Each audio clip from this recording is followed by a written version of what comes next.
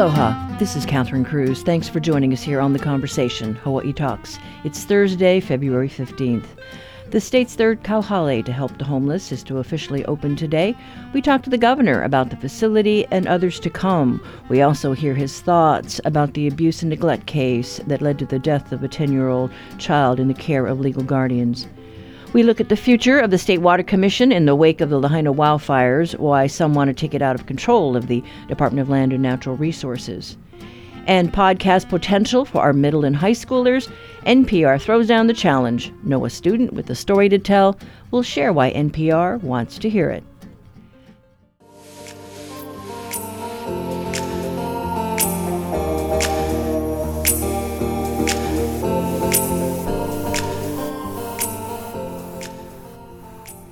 This is The Conversation on Hawaii Public Radio. I'm Catherine Cruz.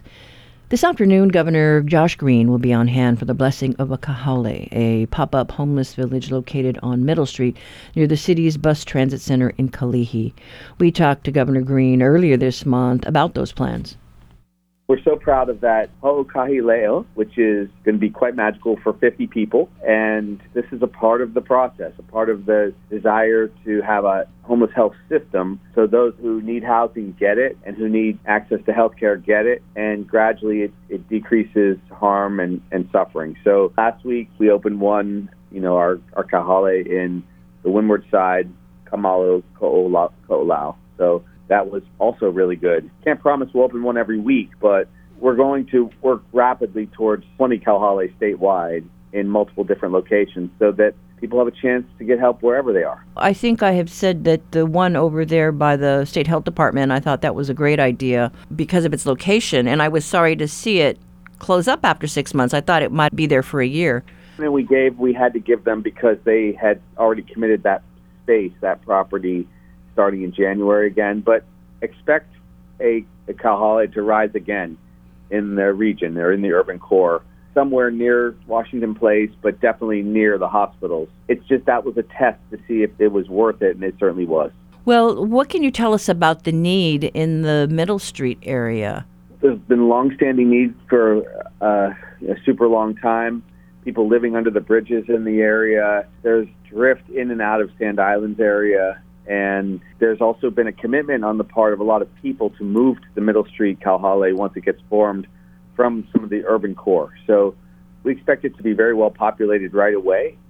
And once again, this is a part of a broader plan to have every region covered. It just happens that Middle Street was one that, as Lieutenant Governor, I already had some idea we should do. So we're making good on that promise. On the Windward promise, as you know, we have lots of work that we're doing in Iwalei. We have the kauhale over at the H4 right there, and we have prospects now all across the island. So it needs to be in every region on some level, modest, safe, nice white fence around it in each case. But we can't have any one community bear too much of the challenge. That's really my goal, to have every community help in a modest way so that when homelessness is finally ended, it's because we all did it together. Well, I was driving by the viaduct and it was recalling that little encampment under there because I would go there to do stories and got to know some of the people there and got to know some of the homeless people living up along the stream and remember, I think there was a homeless man who died. He was attacked by dogs. It's so not safe in those areas. And so if you can get some of these people in alternate shelter, particularly, like you said, those who need medical care, that's a big deal. Yeah, one person on average dies every day is what it's been like over the last several years from either exposure or infection or violence. And people who are on the street have a 10 times higher likelihood of being hit by a car and killed. So all those terrible factors result in an average lifespan of just 53, and that's not okay. So society has to care for one another, and this means and includes those who are homeless. It's also just really good because when we do a better job providing housing and services, people's costs drop about 3/4 because they're not stuck going to the emergency department all the time. And so it's good in many ways, and this is just one of our goals. I could talk all day about homelessness easily. I suppose people probably are interested in Maui also and the bigger housing movements that we're doing. But I know that, I was on a recent downtown Chinatown tour, and they had mentioned that they got wind of a project near that area, and I think there was some concern because of the experience that the community saw back when we had the tent city under Mayor Frank Fossey, when they opened up a homeless shelter there, because he was trying to find solutions. People may not remember the homeless villages up in Haleiwa and Waimanalo. I don't believe that they had the wraparound services that a lot of our shelters offer now. Yes. Yeah, the magic to Kauhale, for one, is that you actually are creating villages. They're communities. Instead of shelters, they actually are communities. That's one thing. And then two, yes, that they have wraparound health and human services support. I just got word from HUD, Housing and Urban Development folks, that we now will be allowed to access, after all these years fighting for it, we'll be able to access Medicaid dollars to house people and in turn save on their big Medicaid spend. So, I talked about housing as healthcare for years and prescribing housing, and now it's going to really be possible. So it's a different era with a population of over 500,000 people across the country that are homeless. And I do really believe that Hawaii is leading the way and can, once and for all, show a better model for states. So that's one of my main goals as governor, really. Yes, the Medicaid announcement, is a biggie. And particularly, too, with Lahaina, we saw so many of those homeless people be affected by that Lahaina fire. They were living in areas and families were concerned for their whereabouts. And I know there's a lot of work ahead to get those displaced families in long-term rentals. Anything you can say on that front? Any latest numbers? So we started at 3,070 or so households that were in hotels, which was 8,000 people, just under 8,000 people. We're now at 4,661 people in the hotels and 1,928 households. So well over a third. We're about 40% down from our peak. And I've asked our guys to really accelerate moving people into long-term housing. So the FEMA team, they have 1,415 long-term rentals now available to them. The tax break that the mayor passed in Maui is helpful, and the pressure, which is necessary about me, creating a moratorium on short-term rentals, is very real still.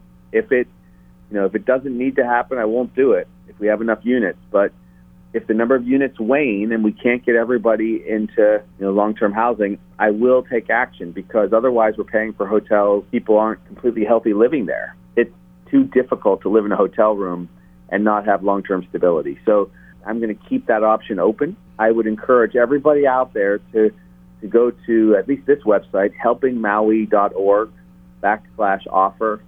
That's helpingmaui.org/offer to work with our team to rent. We'll rent at a very high rate if it's a short-term rental, but we won't allow anyone to take advantage. There's been some discussion about landlords kicking people out. Well, FEMA and I have made it completely clear that it's illegal to kick tenants out to participate in these programs. This is a natural disaster. People are very vulnerable. We're not going to have anybody doing that. So I have my attorney general on it, and the goal is to be sensible and thoughtful for all, but we have to have some property. And this is probably going to change how we view short-term rentals.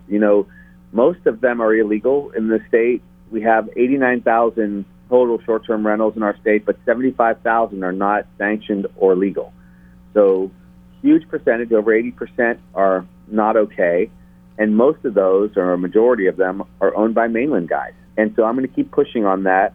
I'm even going to be meeting with some of the advocates on the other side of the housing debate, because they want me to be more mindful of that. I can tell you already, I'm very mindful. We have to change short-term rentals out, and they have to be made available to local families for the long haul. Well, we did talk to one family who was able to be connected thanks to the Council for Native Hawaiian Advancement.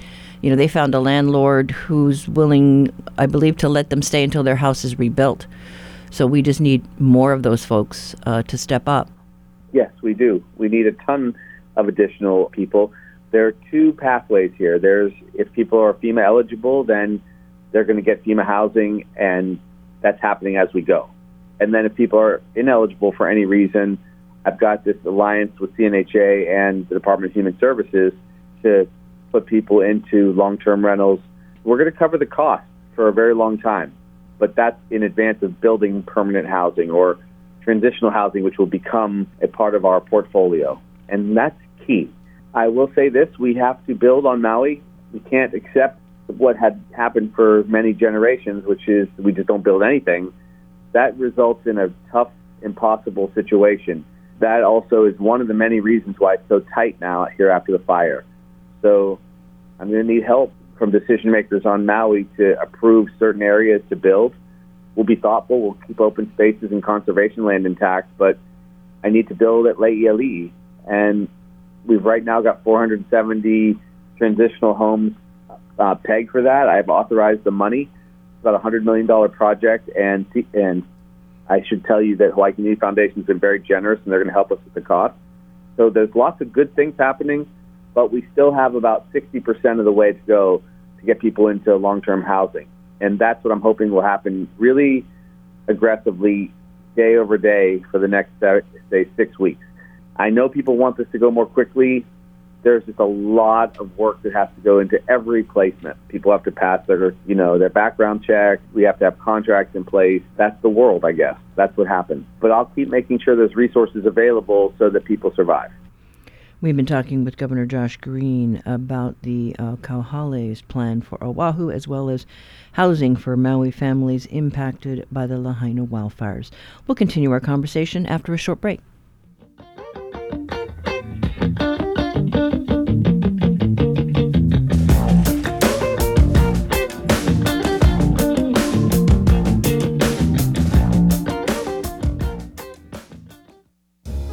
HPR is hiring for a full-time membership manager. Are you experienced in nonprofit fundraising? A public radio superfan?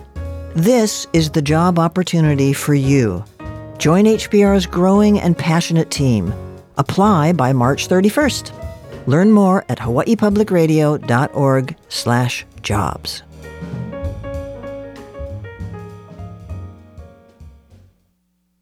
Support for HPR comes from Mobi, a Hawaii wireless company serving the island since 2005, committed to providing personal service to each customer, featuring a locally based customer care team. Learn more at mobi.com.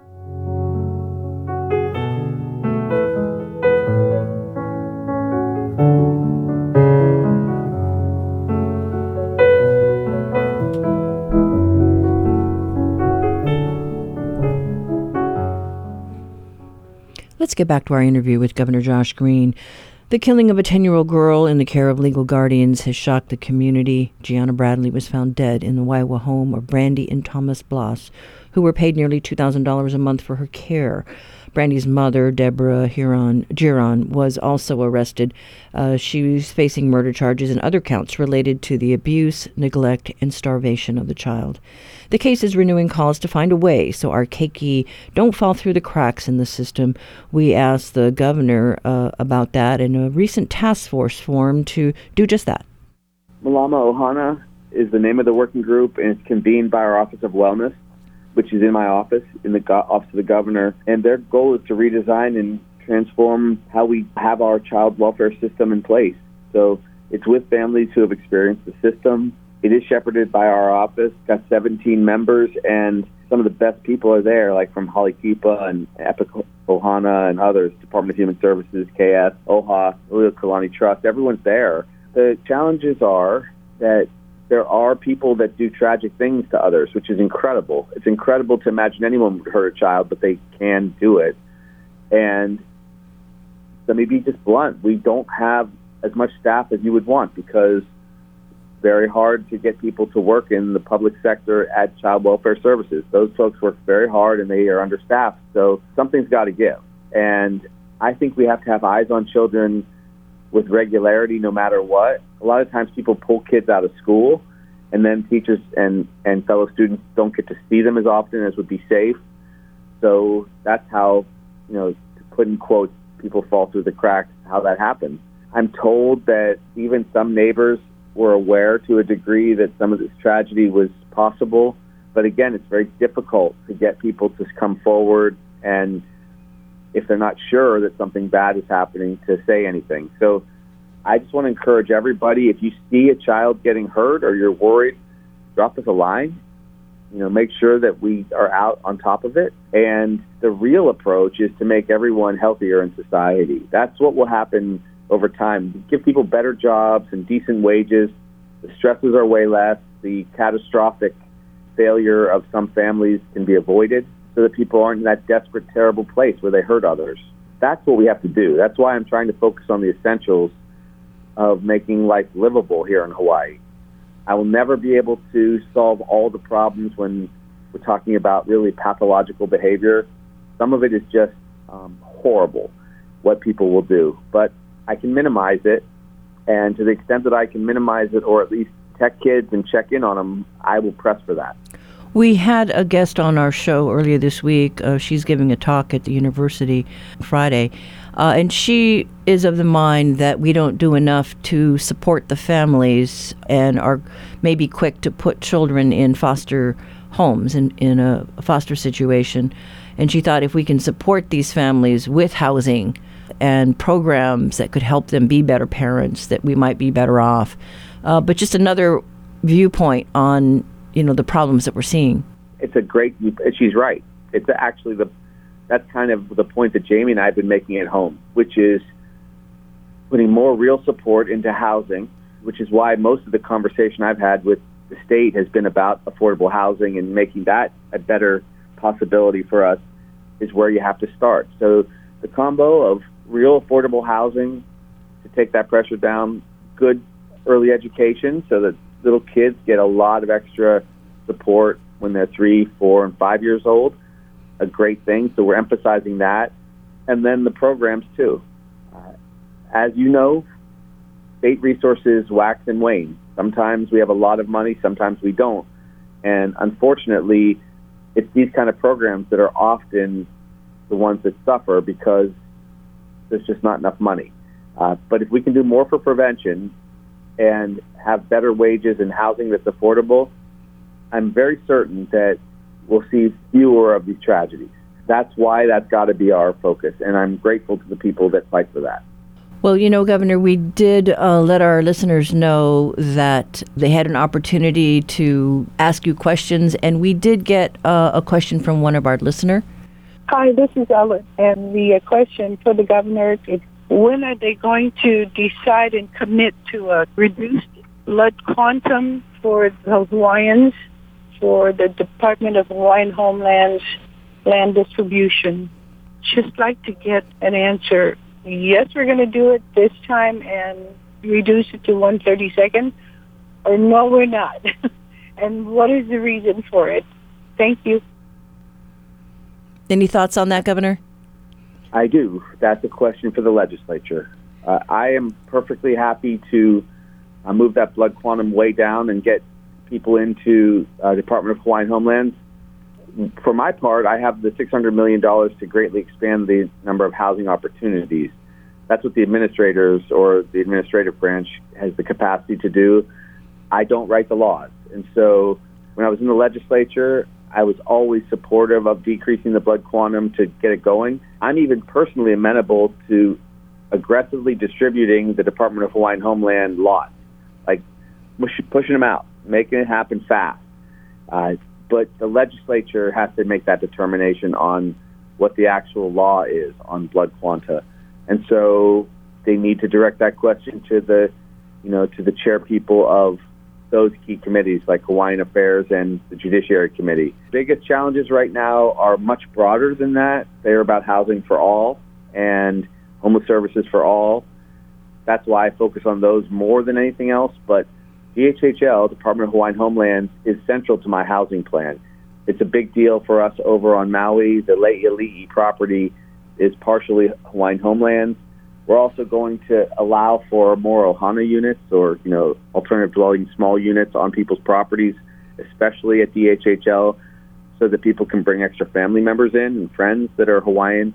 All of these things are really valuable, but that nice lady needs to accept my apologies. That's not my call.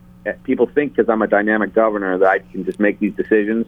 I have an equal and important branch in the legislature and an equal important branch in the judiciary so that you don't get a governor just making all the decisions. Yes, and you will probably that's my initiative, though, would be to go that direction. And you probably need help from the congressional delegation as well, too, if there are any changes to that program. It's pretty big. That's a pretty big deal, yes. Right? But it makes sense. And even take my family, for example. My wife was under 50%, so she didn't qualify. Jamie, is an attorney. She was raised in Kaneohe. She is Hawaiian, but she's not a full 50% Hawaiian. And so my children are then half of that, right? So it's really important that we recognize what it means to be Hawaiian in our culture and that we honor the use of those lands, of which there are hundreds of thousands of acres and, tens of thousands of people. That people should not be dying on that wait list. Yes. Well, Governor, thank you. We really appreciate you carving time for us today. You bet. Thanks for having me. All right. Aloha. Aloha. That was Governor Josh Green talking with us about the need for housing for Native Hawaiians and the efforts underway to review our child welfare system to avoid harm to our keiki in the foster care system in light of the recent indictments over the death of 10-year-old Gianna Bradley and the neglect and abuse of other children at the hands of those who are being paid by taxpayers to take care of them.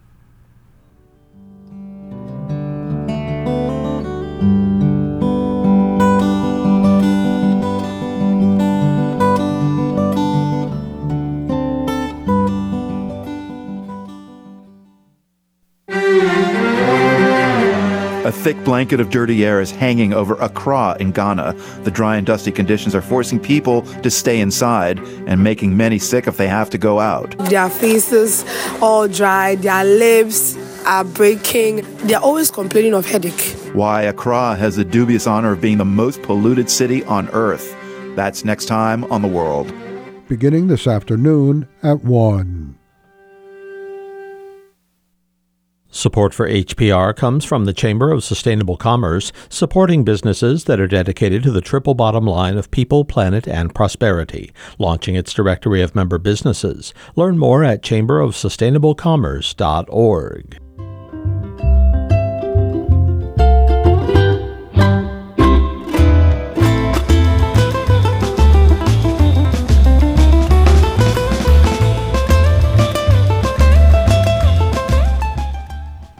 This is The Conversation on statewide, member-supported Hawaii Public Radio. Coming up, your backyard quiz. Onihoa, olehua, onihau, okauai, oahu, omolokai, olanai, omaui, okaho'olabe, ohawaii. As we come off Valentine's Day, we'd like to note that February 14th was also a special day for us on The Conversation. It was our anniversary, number 13. After so many backyard quizzes over the past decade, this led us to ask about the significance of 13 in numerology, the study of numbers, and their influence in life. In the West, this double digit has a bad connotation, as in the Friday the 13th being a very unlucky day urban legend. But as it happens, some cultures call 13 the angel number because it symbolizes leading with love and compassion. Some believe that this number can bring about change, which leads to having an optimistic outlook on life and enabling people to remain positive in the face of negativity. Anniversaries are often occasions for special gifts. For instance, silver is the traditional gift for a 25th anniversary, and gold is customary for a 50th. For today's backyard quiz, what is the traditional gift given on the 13th anniversary? Call 808-941-3689 or toll free 877-941-3689 if you know the answer. The first one to get it right scores an HPR reusable tote bag.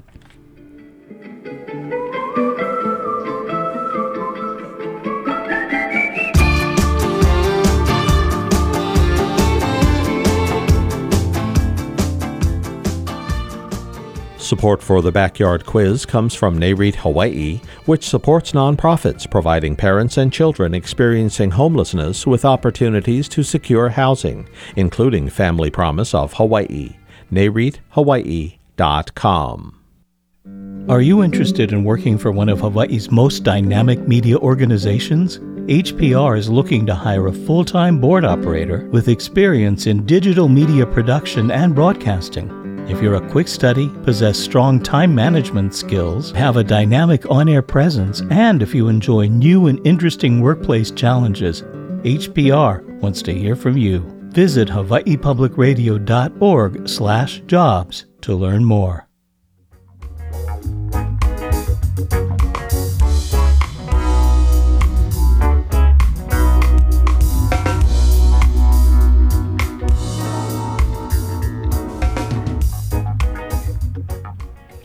Water rights have long been a flashpoint on Maui, and going forward, it's not expected to get less contentious.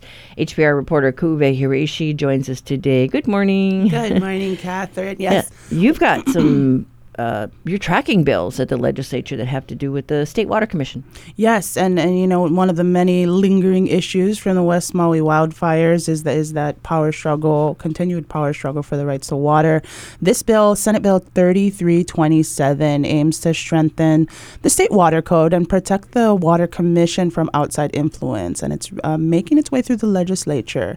It proposes to remove the State Commission on Water Resource Management from out and under the Board of Land and Natural Resources and make it its own entity. The administratively autonomous body would still focus its sights on managing water as a public trust resource, but it would not be led by BLNR chair, a political appointee. It would have its own executive director, but it would still remain attached to DLNR administratively. So think of the Mauna Kea Stewardship and Oversight Authority as some autonomy, but still for administrative purposes attached to DLNR. So the bill received overwhelming support, more than 200 pages of testimony. Several dozen Maui residents, flew in to Honolulu to testify, something we've been seeing over the last 6 months since the fire, that higher level of engagement and advocacy around water issues. Earth Justice Attorney Elena Bryant, who has worked with this community and many others in policing the Water Commission and making sure they uphold the state water code, says this measure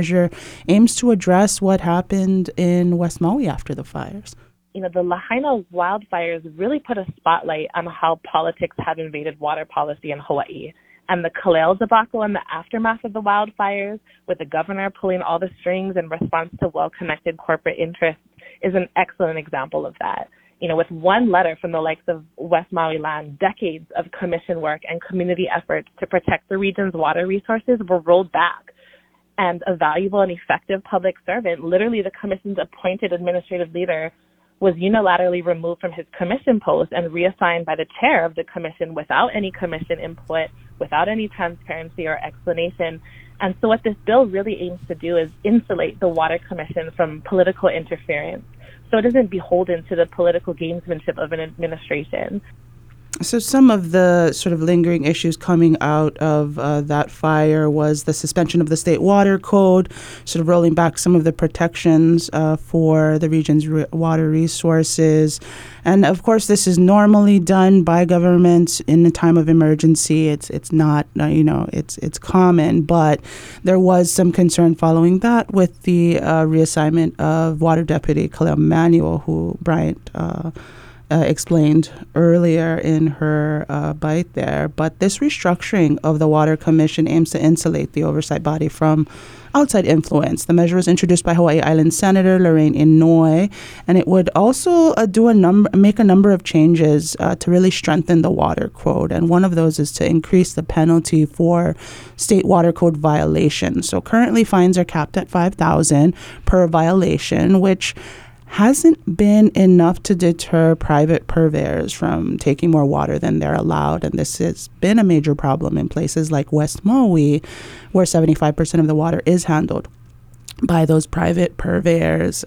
This has been an issue the legislature has been trying to address since the state water code was established in 1987. A bill introduced last year by Oahu Senator Carl Rhodes, attempting to set a maximum fine of $60,000 a day for violations, stalled in conference committee. And so this bill is kind of taking that conversation, bringing it back to the table. And for displaced Lahaina residents like Kanoilani Stewart, this is a much-needed fix.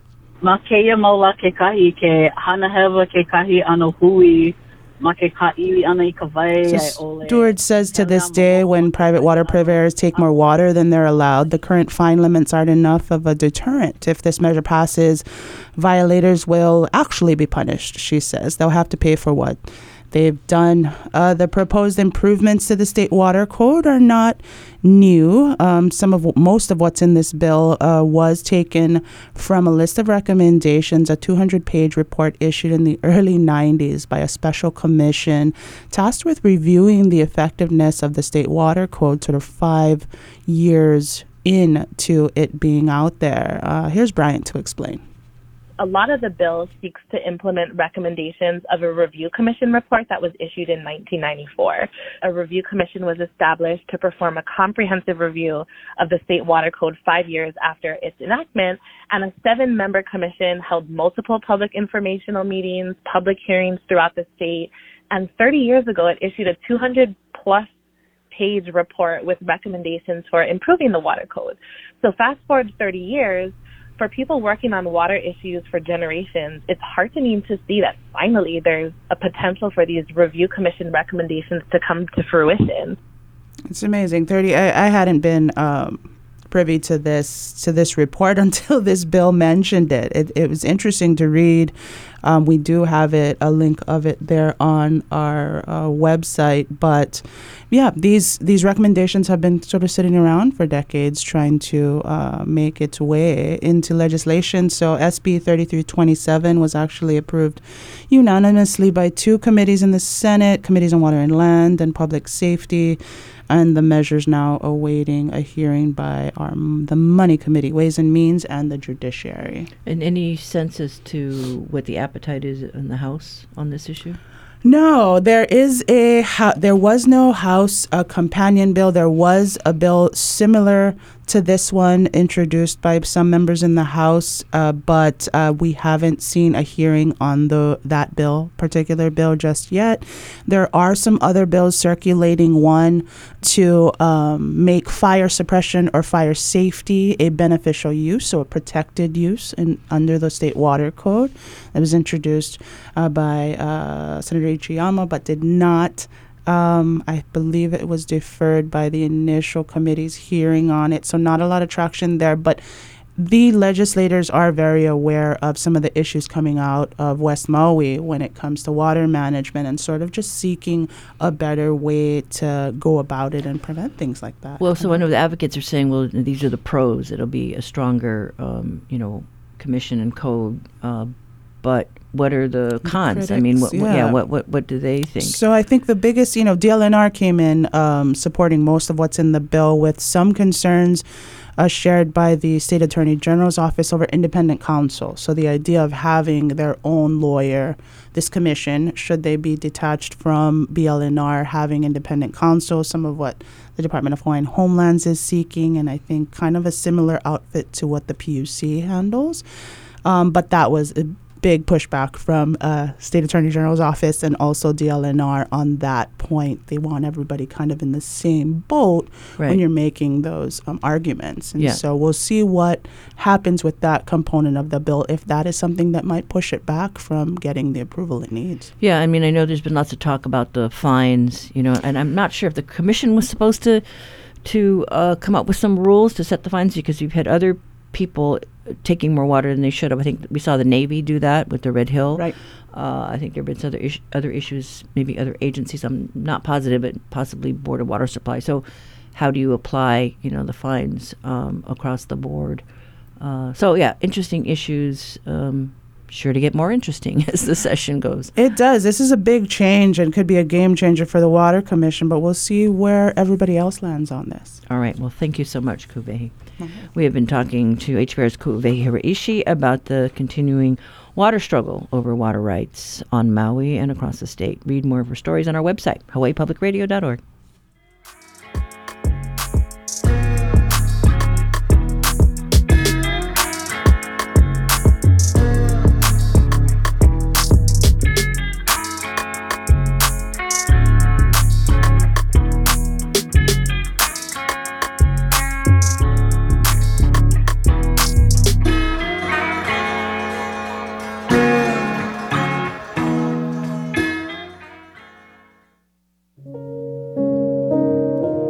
When you support HPR, you support community reporting about community issues. It's been more than 8 years since a group of families from Ha'anak, Hawaii established the Ha'anak Community-Based Subsistence Fishing Area. The community creates rules regulating catch limits, size limits, species limits, and more. With your support, HPR brings you voices from our island communities. It's a tool that makes sure that we can keep on practicing and fishing the way we did, and not excluding folks, but saying like, hey, if you like come fish in this area, this is how we fish, this is how we take, this is how much we take. It's got to be community driven, got to be from the people of the place. They know their place better than anybody. Support local reporting on HPR. Donate at hawaiipublicradio.org.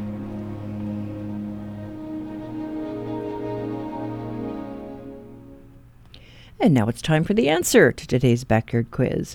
We are another year older and another year wiser. Maybe.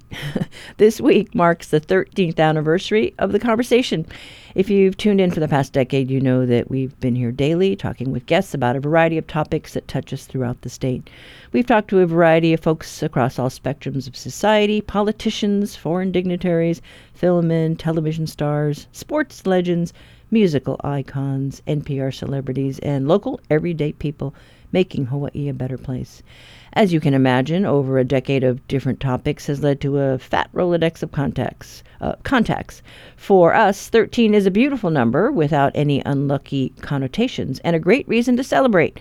Earlier in the show, we asked you what gift is traditionally given on a 13th anniversary, and the answer to today's backyard quiz is lace, because the interweaving threads symbolize the intricacies of life. And our winner today, Susie from Puna. You got it right. That's today's quiz. If you have one to share, write to talkback at hawaiipublicradio.org.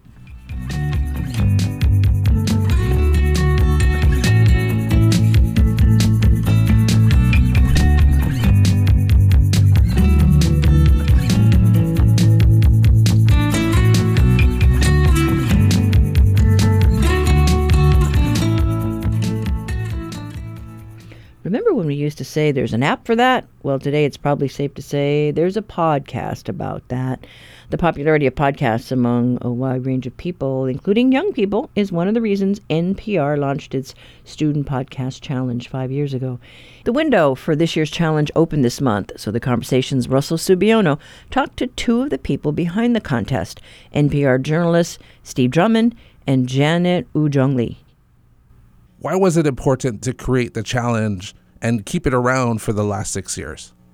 Oh, that's a great question. And it's been so much fun to see this thing grow and develop over the years. We started off, we are the education team at NPR, and so we kind of wanted to put our money where our mouth is a little bit in designing something that would, get podcasting into the classrooms. And we've heard over the years from many, many teachers saying this really got them fired up and jazzed and enthused about about taking a normal sort of term paper project, instead putting their students in front of microphones and letting them explore a new medium. But for us, the most striking thing is the variety and enthusiasm of stories that we've heard from young people around the country. We've now had more than 50,000 people, students participate in the program, and we've heard all kinds of stories. You can only imagine the imagination that young people bring to us and the wonderful stories they tell. Janet, what are your thoughts from your perspective? Yeah, I feel similarly. I think it's a mix of one. It's really informative for us also to have a better understanding of what young people are thinking about. A big part of that is a lot of the themes of what these students talk about change every year depending on what's happening in their lives. So early on, when we first started in 2018, lots on like social media and technology's impact on young people, to now people talking about climate change and how it's impacting education. So I think even as journalists, it's really informative, and also, as Steve mentioned, a really great opportunity to connect with teachers and also help the next generation of audio journalists. And you both have touched on the fact that it's been incorporated into classrooms and teachers and students get really fired up about it. How do you think students benefit from being able to work on a project like this as opposed to, kind of the traditional read from a book, write a report, take a test? Sure. It's kind of a tenet of some of the policies that we cover in education right now, trying to engage students in more group work and project-based learning in which they have to work together. They learn how to solve problems together. So at a minimum, it does that. But also what we're seeing, and teachers are telling us, it's making their students better writers, sort of breaking out of the kind of formal academic style of writing and learning how to write in their own voices. And we're seeing them really gain a deeper understanding of storytelling and how a story comes together. And finally, what I'd say is you and I both know that so many people have a genuine fear of public speaking, of speaking into a microphone. And we're seeing kids in 5th, 6th, 7th grade really bringing the enthusiasm and energy to this, that they're really, it's something that whether they become journalists or not isn't really the point. It's just the fact that they're learning a new skill and they're gaining confidence in the process. Yeah, reiterating a lot of what Steve said. And I think one example I can give is last year's contest, we had a finalist entry from the Highlands Intermediate School in Pearl City that focused on the Hawaii Innocence Project, right? And I think it's a great example of it gets students out of the classrooms to go talk to real people, to get audio and really, in a way, like learn more about whatever topic they're delving into, in which this case, a local story. And yeah, it's really cool to have these two middle schoolers find something that they want to learn more about and kind of going out of their way to learn about this, like beyond the books or beyond a quick internet search. And I think it's a really engaging way of teaching in any classroom, regardless of topic. We've gotten entries from history classrooms, math teachers, something like English or like languages. But yeah, so it's also applicable to a range of classrooms, and many different teachers have incorporated in different ways, which has been really cool to follow. Those two students from Highlands Intermediate School, Emma Forges and Brenna Colmenares, I had the opportunity to interview them last year about being named one of the finalists for last year's challenge. Their podcast spotlighted the Hawaii Innocence Project and former inmate Ian Schweitzer, who was freed a year ago after nearly 25 years in prison. What do you recall, or do you recall, what it was about their submission that made it stand out? Yeah, I also just took another listen so I can speak more about this. I think, as I spoke about a little bit earlier, it's a really great example of students kind of doing their own investigative reporting on a local story. It has many elements we're looking for. One, it's a great story. Two, really nice structure of the way they introduce different voices in their stories. Not to mention that they have different voices. We also just get a lot of entries that are one student talking in the mic. So that's great that they went ahead and interviewed a lot of real people. And three, like really smart uses of sound. And you can really tell that they put a lot of care into writing something out and putting all the different sounds together in the editing process.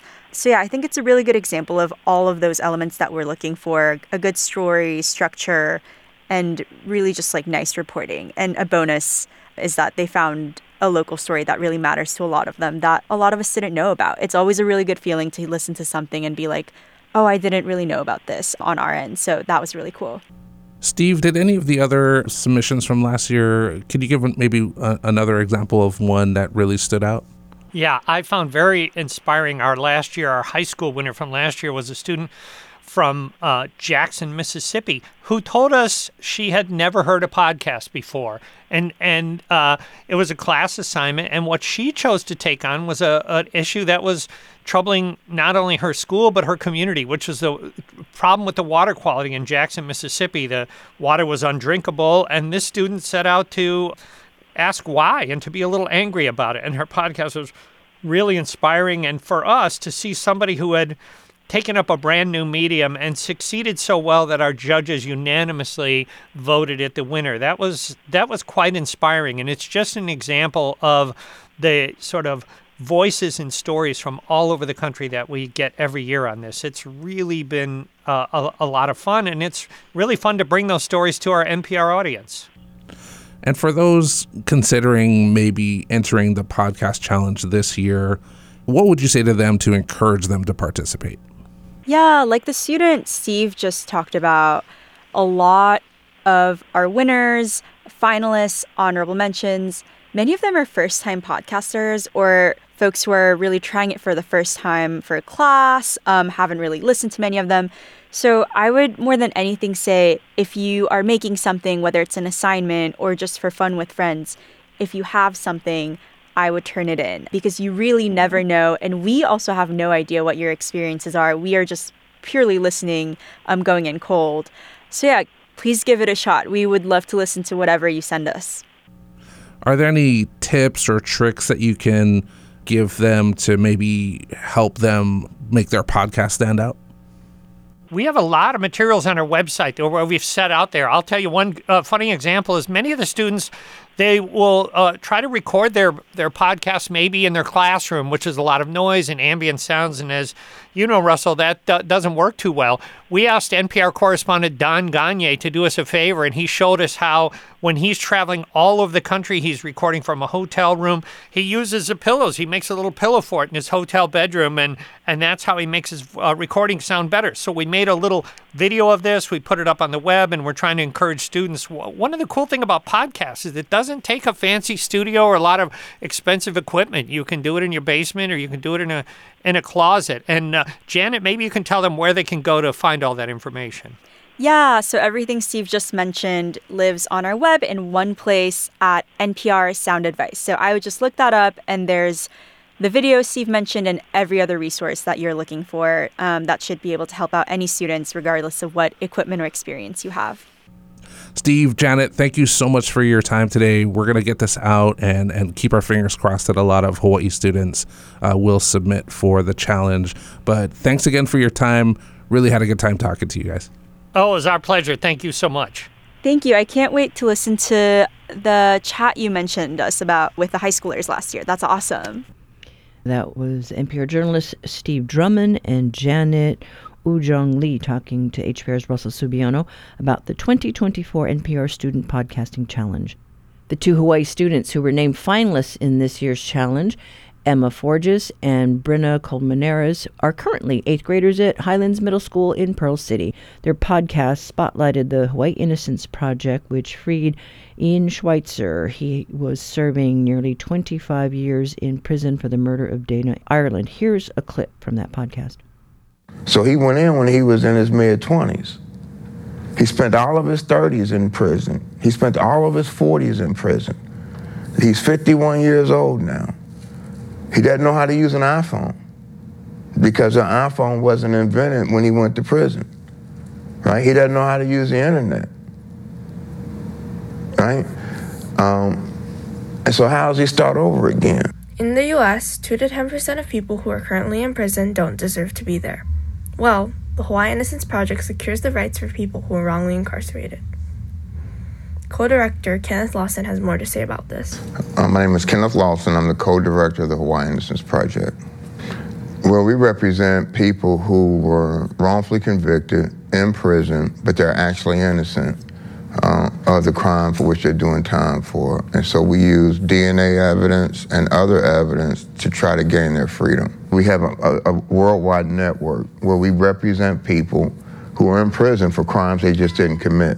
Sometimes our system gets it wrong, right? So we live in a system to where everybody believes that our jury system, and it is, it's probably one of the best in the world, but it still makes mistakes.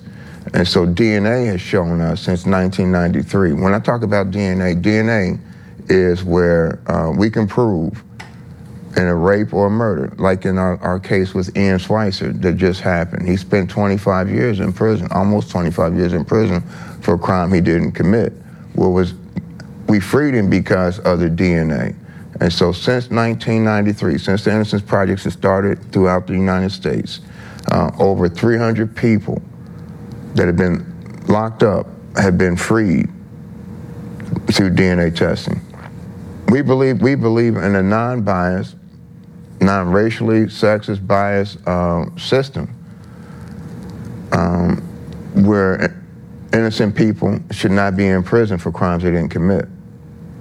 So the value is just caring for one another, is it not? Like caring enough to go visit people that have been forgotten about, who've been claiming for years that they're innocent. The value in what we do is helping reunite families that have been torn apart by a mistake. And that was part of a podcast by two Oahu middle school students who were named finalists in NPR Student Podcast Challenge last year. This year's challenge opened this month. That contest is open to students across the country in grades 4 through 12. The deadline to submit is May 3rd, 2024. We'll have a link on the conversation page of our website after the show.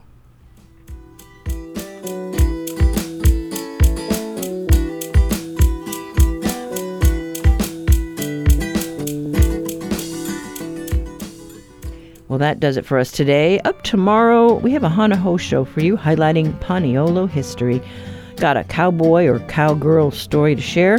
Call or talkback line 808-792-8217 or email us at talkback@hawaiipublicradio.org. Look for the conversation on Spotify, Apple, or on our website or anywhere else you tune in for podcasts. I'm Catherine Cruz. Join us tomorrow for more of the conversation.